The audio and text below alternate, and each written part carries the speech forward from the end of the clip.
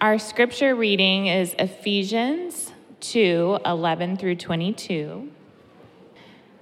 Therefore, remember that at one time you Gentiles in the flesh, called the uncircumcision, by what is called the circumcision, which is made in the flesh by hands. Remember that you were at that time separated from Christ, alienated from the commonwealth of Israel, and strangers to the covenants of promise, having no hope and without God in the world. But now in Christ Jesus, you who once were far off have been brought near by the blood of Christ. For he himself is our peace, who has made us both one and has broken down in his flesh the dividing wall of hostility, by abolishing the law of commandments expressed in ordinances, that he might create in himself one new man in place of the two, so making peace, and might reconcile us both to God in one body through the cross, thereby killing the hostility. And he came and preached peace to you who were far off, and peace to those who were near. For through him we both have access in one spirit to the Father. So then you are no longer strangers and aliens, but you are fellow citizens with the saints and members of the household of God, built on the foundation of the apostles and prophets, Christ Jesus himself being the cornerstone, in whom the whole structure, being joined together, grows into a holy temple in the Lord. In him you also are being built together into a dwelling place for God by the Spirit. This is the word of the Lord. Well, good morning, Lake Baldwin Church. Great to be with you guys this morning. And you may know this, in August, typically here at Lake Baldwin, we do a vision series, engagement series on our vision. And so we're kicking that off today. We're going to be doing 4 sermons this month on the theme of loving community. This morning, we're going to have a message about the foundation of loving community. And then next week, we're going to look at the marks of loving community. And then Bruce Wilson's going to bring a message about the mission of loving community, and we're going to wrap it up with a message about the goal of loving community. Now, you may know this, that loving community is a core value here at Lake Baldwin Church. But I want to kind of refresh to you the words behind that value. So I want us to recite this together. It's going to be up on the screen. Here are the words that define what we mean when we say by loving community. So let's read this together. We believe that God grows us primarily in the context of our relationships. Therefore, we value deep, genuine community with one another. We believe that the church is called to be a counterculture marked by love and unity in the midst of a world marked by competition and division. Well, when I was growing up, I grew up in Miami, Florida, and I was very young, and we moved for the very first time. We moved to this strange place called Sarasota on the West Coast. And it was strange to me because I was a young boy, and I didn't have any friends there, but I had great aspirations. Because if you know anything about me, I love all sorts of sports. And for the first time, I wanted to join a sports team, okay? And so I talked to my mom and dad about it, and they agreed, now's the time for you to join a sports team. So they signed me up for baseball. And the unfortunate thing about this story is I got to the team a little bit late. I was a couple weeks late in the registration. And so when it was time for me to get my uniform, I only got a jersey. And of course, for kids, the uniform is everything. I didn't have those cool pants, the cool socks, and I didn't have the one thing that I really, really wanted, and that was the coveted baseball hat. And so if you know something about me, you know that my closet used to be full of baseball hats. I mean, I just collected them, but actually when we moved, I got rid of a whole bunch of them, and my wife is probably happy about that. But I love baseball hats. And for me, not having that hat meant I was an outsider to the team, right? The team's running onto the field, everybody has the hat, and who's that guy without the hat? Well, that was me, okay? So weeks would go by, and I would ask the coach, Coach, am I going to get a hat this week? And he would say, no, not this week. And then finally, one week I went up to him, and he could tell what was going to happen. So he preempted it and said, Brian, we've already placed the order. There's not going to be a hat for you. And so I really felt like an outsider. My face must have fallen in front of him. And I'm never going to forget this, what Coach did next. This is what he did. He took off his team hat.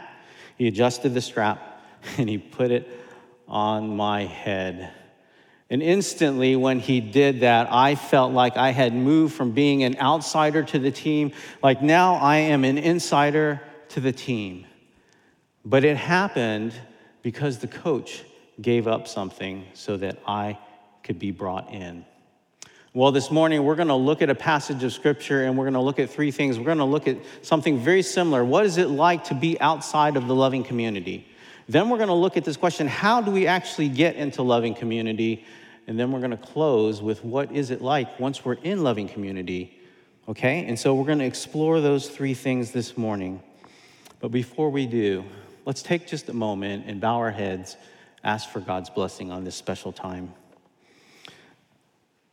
Heavenly Father, it's what a privilege to be here to worship you, our great God, because no one else is worthy of all of our praises. What a privilege that we get to participate in declaring your praise and not consuming and not just spectating, but being a part of worshiping you. And what a privilege it is that we have your word this morning, that we get to hear your word, and we pray that it's your word that we actually hear this morning. And so would you please open our hearts to you, our eyes and our ears, that we may receive all that you have for us this morning. And it's in Christ's name that we pray. Amen. And so to orient you to this passage of Scripture, I want to do it this way. I want to look at that very first verse, verse 11. And in doing so, I want to orient you by focusing on three different words. And those words are therefore, remember, and Gentiles. So let me read this. Therefore, remember that at one time you Gentiles in the flesh called the uncircumcision by what is called the circumcision, which is made in the flesh by hands. Therefore, if you are a student of the Bible, you know that when you encounter that word, you need to stop and take a moment and reflect on what has come before. And so we're 1.5 chapters into the book of Ephesians, and I want to summarize what has come before. Paul has been explaining this wonderful truth about our union with Christ, or what it means to be in him, what it means to be in Christ. And he says all of these wonderful things, that we have an inheritance, that we have redemption through his blood, that we have every spiritual blessing. Everything that we have is in Christ, and that we have salvation in him by grace through faith. And so it's upon this great principle, our union with Christ, that we're going to launch into this next section of Scripture. So you're going to want to tuck that truth into your back pocket and think about it as we unpack the rest. That next word, remember, is important because it's our first call to action. It's our first imperative verb in the book of Ephesians that we're going to run into. And so some of you are very practical minded. You want to engage. You want something to do. And here it is. You are to remember. And you guys are like, yawn, I think I've got this. But I want to stress to you how important it is for us to remember. If we look at the life of the people of Israel, probably their main issue, their main failure was a failure to remember. And it's a failure to remember God's covenant promises to them. It's a failure to remember all that God had done in redeeming them from Egypt. And so we need to remember, we need to see how important it is that we remind ourselves of gospel truths. The Gentiles here in verse 11, they were to remember that they were outsiders. They didn't have that baseball cap. They were outsiders. Now, this third word, Gentiles, I'm not going to assume that everyone knows what this means, but to simplify it for you, there were the Jews, the nation of Israel, and then there were everyone else. So if you were outside of the nation of Israel, you were a Gentile. And this is what I want you to get from this. The Jews and the Gentiles, they were culturally far apart. They were radically different. They ate different things. Who and how they worshiped was different. They dressed differently. Everything was different about them. And especially what we see in this verse, they had the mark of circumcision. Okay? They had the mark of circumcision. So there was a great difference between a Jew and a Gentile. And the Gentiles were to remember that they were outsiders. So let's look at this very first point. Being an outsider to the loving community, we see this in verse 12.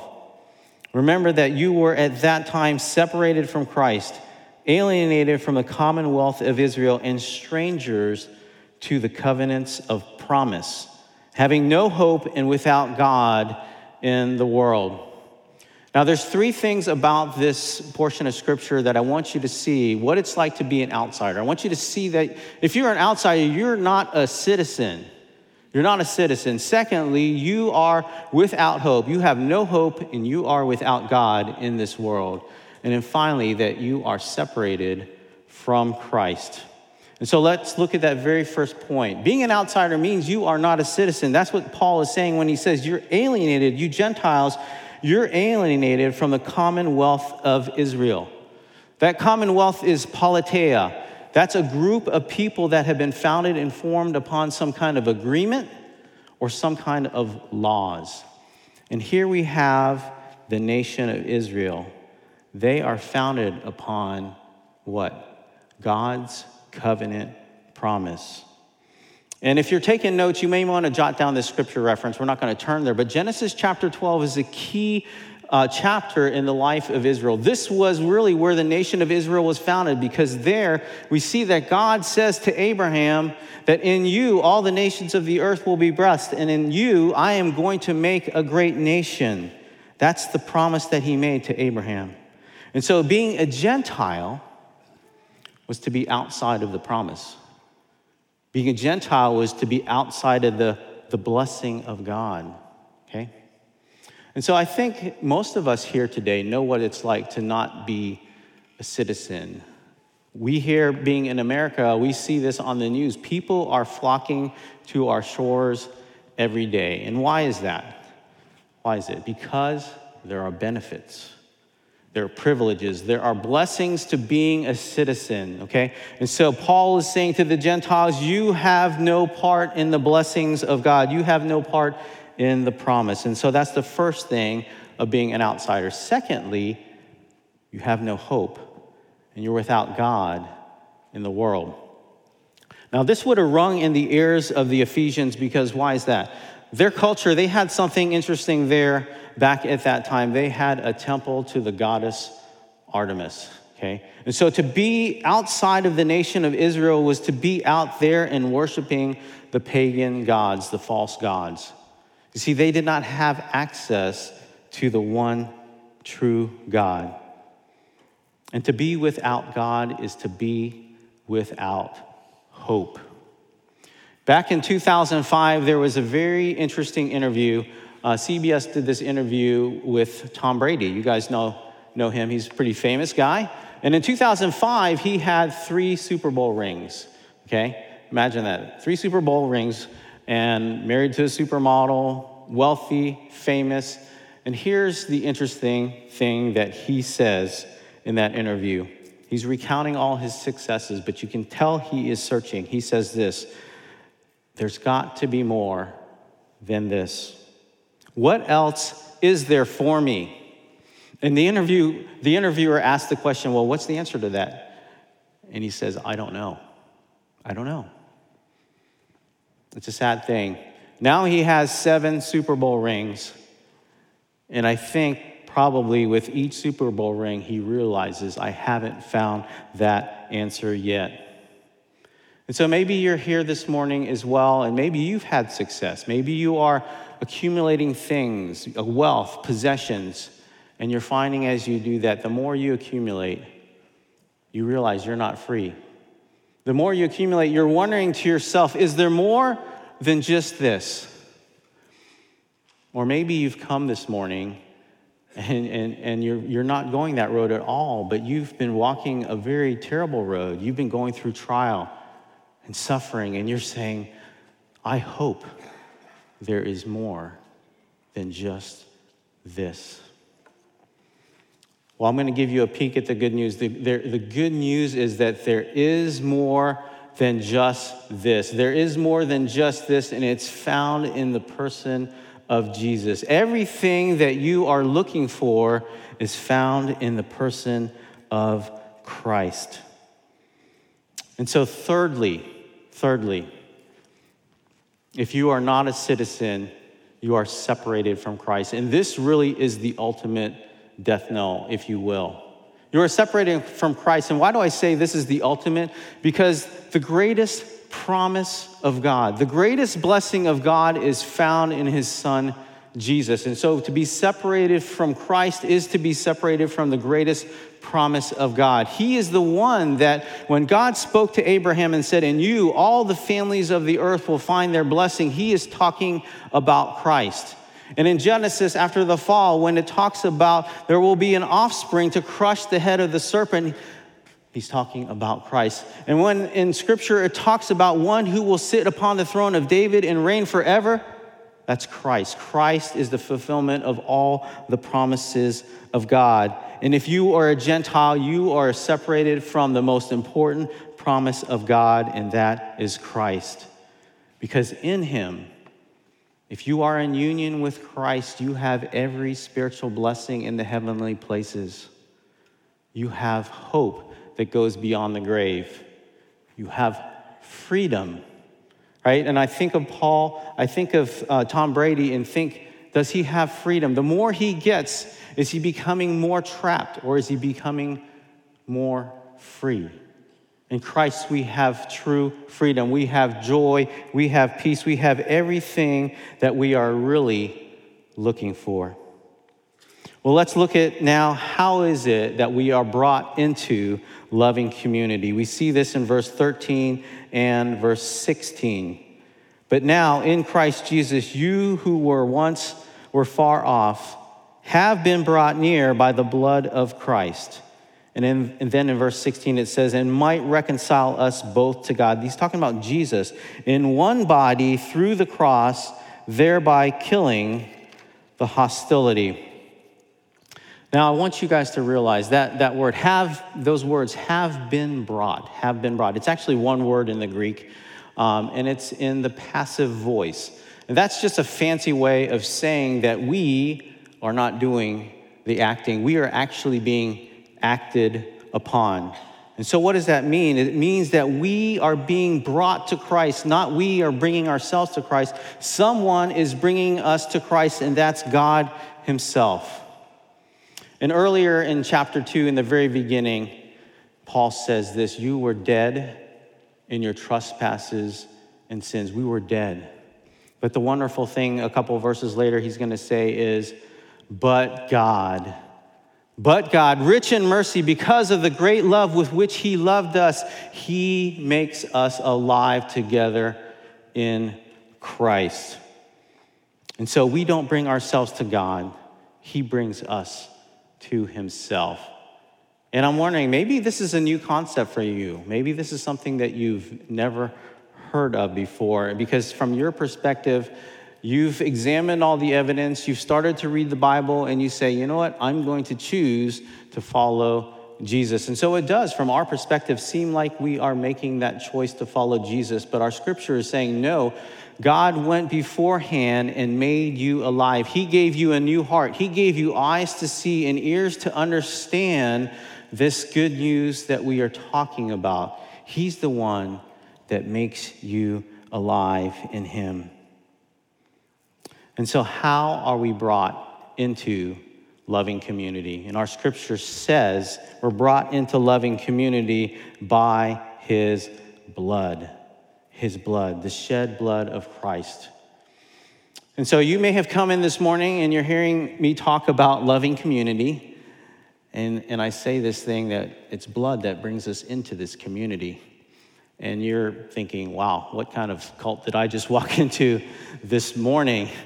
I've got a funny story for you. One of the pastors at my past church, a good friend, he's no longer there. He had some neighbors move in across the street from him, and he wanted to meet them. So he goes over to their garage and strikes up this conversation, and they're talking, and they find out he's a pastor. And not only that, he's a pastor of the church just right down a couple blocks away. And so my friend, in only the way that he could do it, he says this to them as they're asking, well, what's this church thing about? And he says, well, we believe in a blood sacrifice for sins. And their eyes are getting really wide, and he's like, yeah, isn't that a strange thing? And they're like, yeah, that's a strange thing. Well, it's nice to meet you guys, right? But that's actually what we believe. We believe in a blood sacrifice for sins. The author to the Hebrews says it this way: without the shedding of blood, there is no forgiveness of sins. And in Romans chapter 6, verse 23, the first part says, for the wages of sin is death. The wages of sin is death. Forgiveness is something that is costly. Because we have chosen to live life on our own, to go our own way, to live life on our own terms and violate God's principles and his laws, we are deserving of death. And so the penalty for our sins is death. It's represented in the shedding of blood. Now, I say that forgiveness is costly, and I'm hoping that most of you guys can understand that intuitively. You know this, right? Maybe you've had a friend, and you guys were having a conversation, and your friend had a super bad day. And what do? They say some mean and nasty things to you. And so you walk away hurt, and you're thinking about it for a number of days, and you've come to the realization, you know what? I love my friend. I want to restore that relationship. But in order to do that, in order to restore the relationship and not hold that offense against them, what do you have to do? You have to absorb. You have to take in the pain. Forgiveness is something costly. And it costs nothing short of the blood of God's dear Son for us to be brought into loving community with him.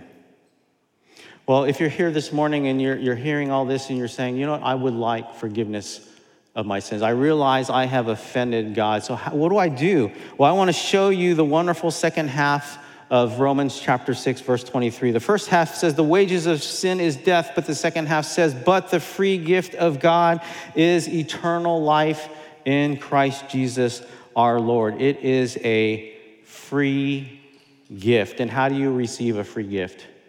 With open arms, with open heart. How did I receive the gift of the hat from the coach? I just put out my hand and I put that thing on, right?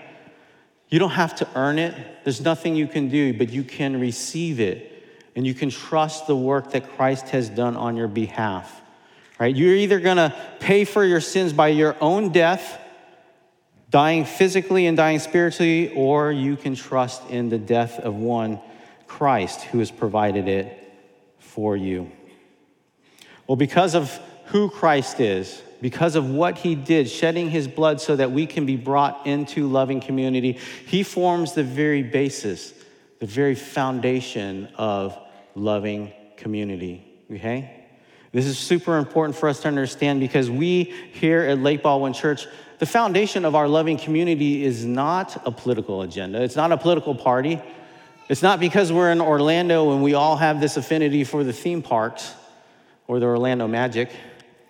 It's rooted in Christ himself. Verse 20 says this, built on the foundation, and it's talking about the household of God, this family, this church, this loving community, built on the foundation of the apostles and the prophets, Christ Jesus himself being the cornerstone. Christ is the cornerstone.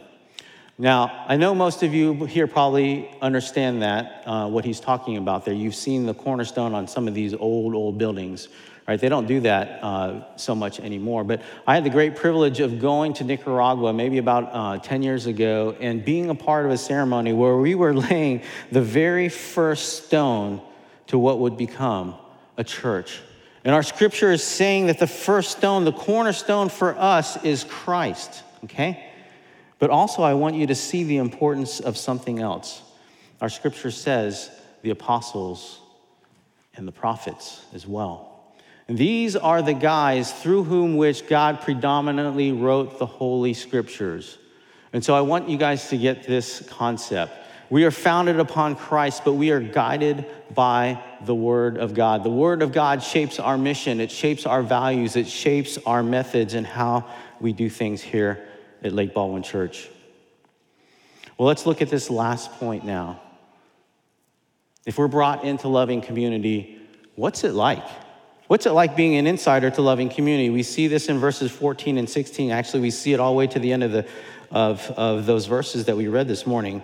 For he himself is our peace, who has made us both one and has broken down in his flesh the dividing wall of hostility by abolishing the law of commandments expressed in ordinances, that he might create in himself one new man in place of the two, so making peace. And he might reconcile us both to God in one body through the cross, thereby killing the hostility. Now, there are a great many privileges of being in the family of God, being in this loving community. And if you read the rest of the verses, you're going to see that we're a dwelling place for the Holy Spirit.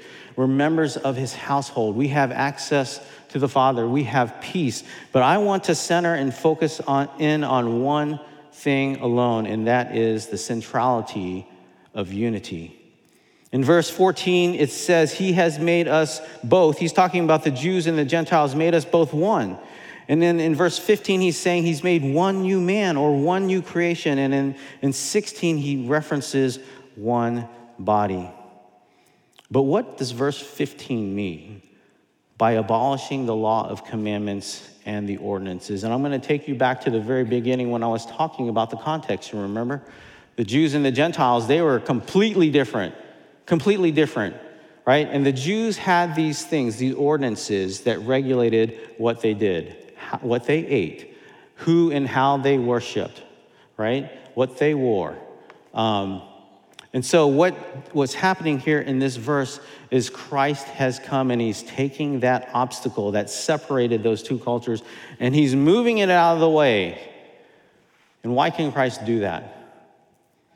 He can do that because he is the fulfillment of what those things were pointing to. That we would need to be cleansed from our sins, and that cleansing would come through a sacrifice, through the shedding of blood.